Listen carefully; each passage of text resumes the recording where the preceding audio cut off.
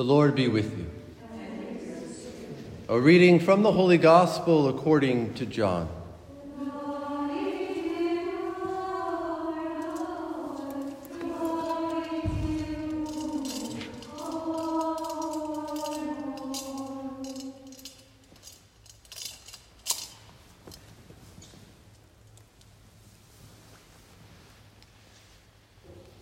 There was a wedding at Cana in Galilee, and the mother of Jesus was there. Jesus and his disciples were also invited to the wedding.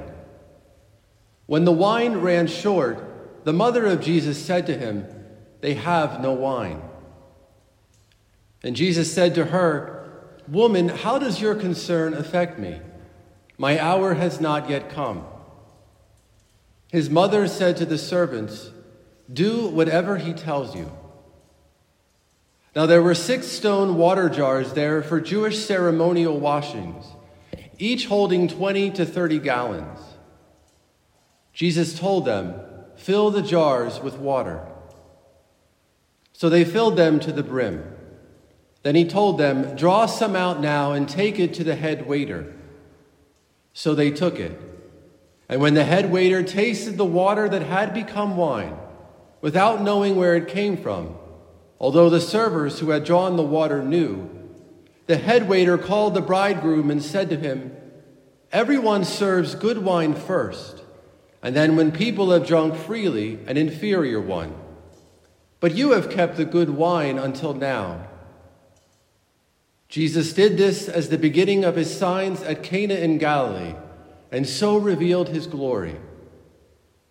And his disciples began to believe in him. The Gospel of the Lord.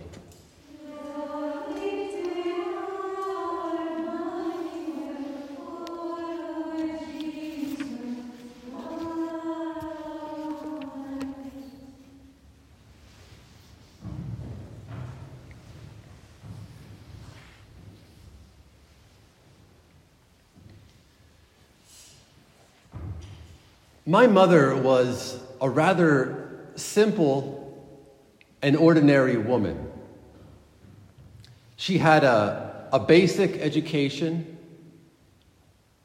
and as soon as my sister and I were born, my mother decided that she wanted to stay home in order to raise us. And all throughout her life, all throughout growing up for me, my mother never really sought anything of this world. She was simply content with the life of our family, which was ordinary and simple.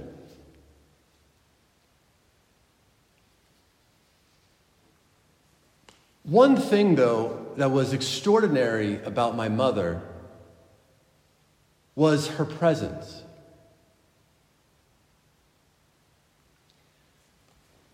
Whether I was in trouble or whether I had done something good, whether I was happy or sad, regardless of my own experience or my own behavior, my mother's presence was always the same. It was loving, it was accepting,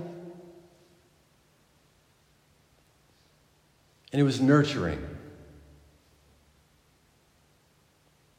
And in all the ups and downs of growing up, my mother's presence was the one stable and constant reality that I could depend on.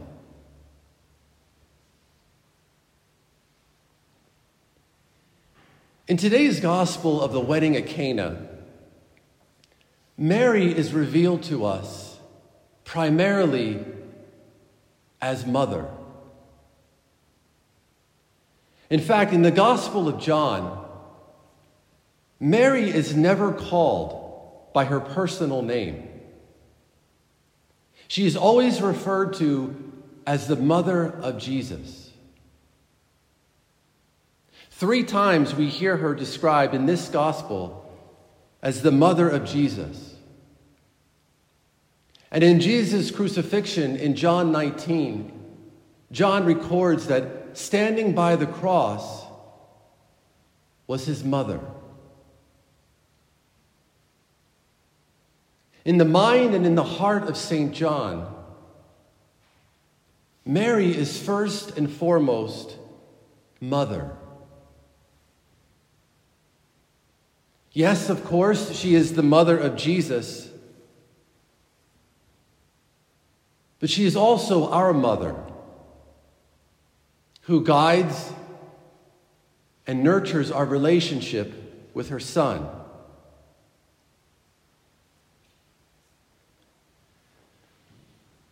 What I find so deeply moving about this gospel today is that it is Mary who approaches the servers. These servers who are in quite a dilemma of having run out of wine at a wedding, which of course is not the end of the world, but it could become a source of embarrassment and humiliation for them. Something in which probably only a mother could foresee.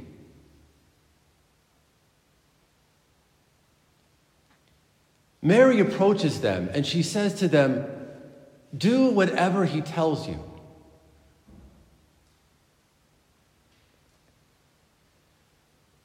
Why do they listen to her? Most likely, they don't know who she is. Most likely, they don't know who Jesus is. And at least on a surface level, there is nothing deeply convincing or appealing by her words.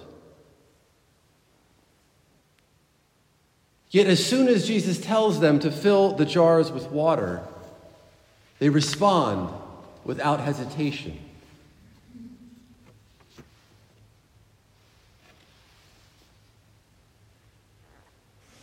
They listen to her, I believe, because they see and they hear in her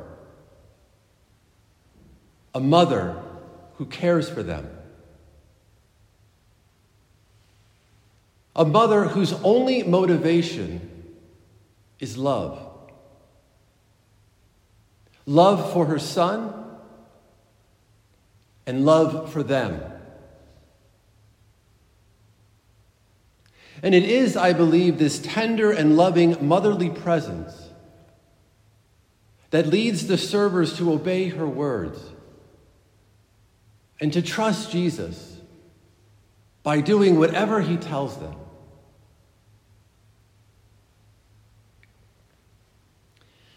Oftentimes, if I'm speaking with somebody who maybe has been away from the faith, or maybe has sort of one foot in and one foot out, or who's just struggling with the reality of God,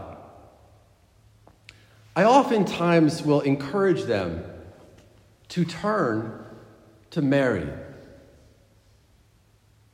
and to give to Mary their doubts, or maybe their hesitations or their fears.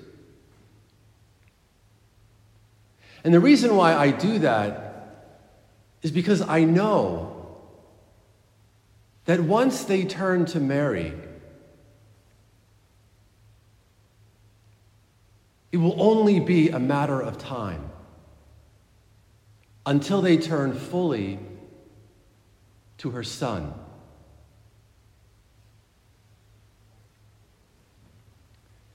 St. Alred says that through Mary, we have been born, not for the world, but for God. The light and the beauty of Mary's presence breaks through our distractions and our fears. And she shows us not what we are made for, but who we are made for. Which is why once we become more aware of the presence of Mary in our lives will never be the same.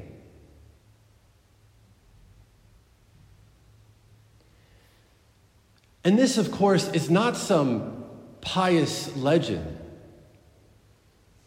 but it is the truth that the Gospels reveal to us. It is the presence of Mary that reveals God's will to Saint Joseph. After the Star of Bethlehem, it is the presence of Mary that reveals to the Magi where they will find the newborn king. It is the presence of Mary that strengthens Elizabeth at the visitation. It is the presence of Mary that consoles the apostles after the crucifixion. And strangely enough, it is the presence of Mary that will console Jesus during his entire earthly life. From holding him in her arms as a baby, to her initiating Jesus' first miracle today at Cana, and to her remaining faithfully by his side during his passion. Mary's presence is always a comfort and a consolation, even to God himself.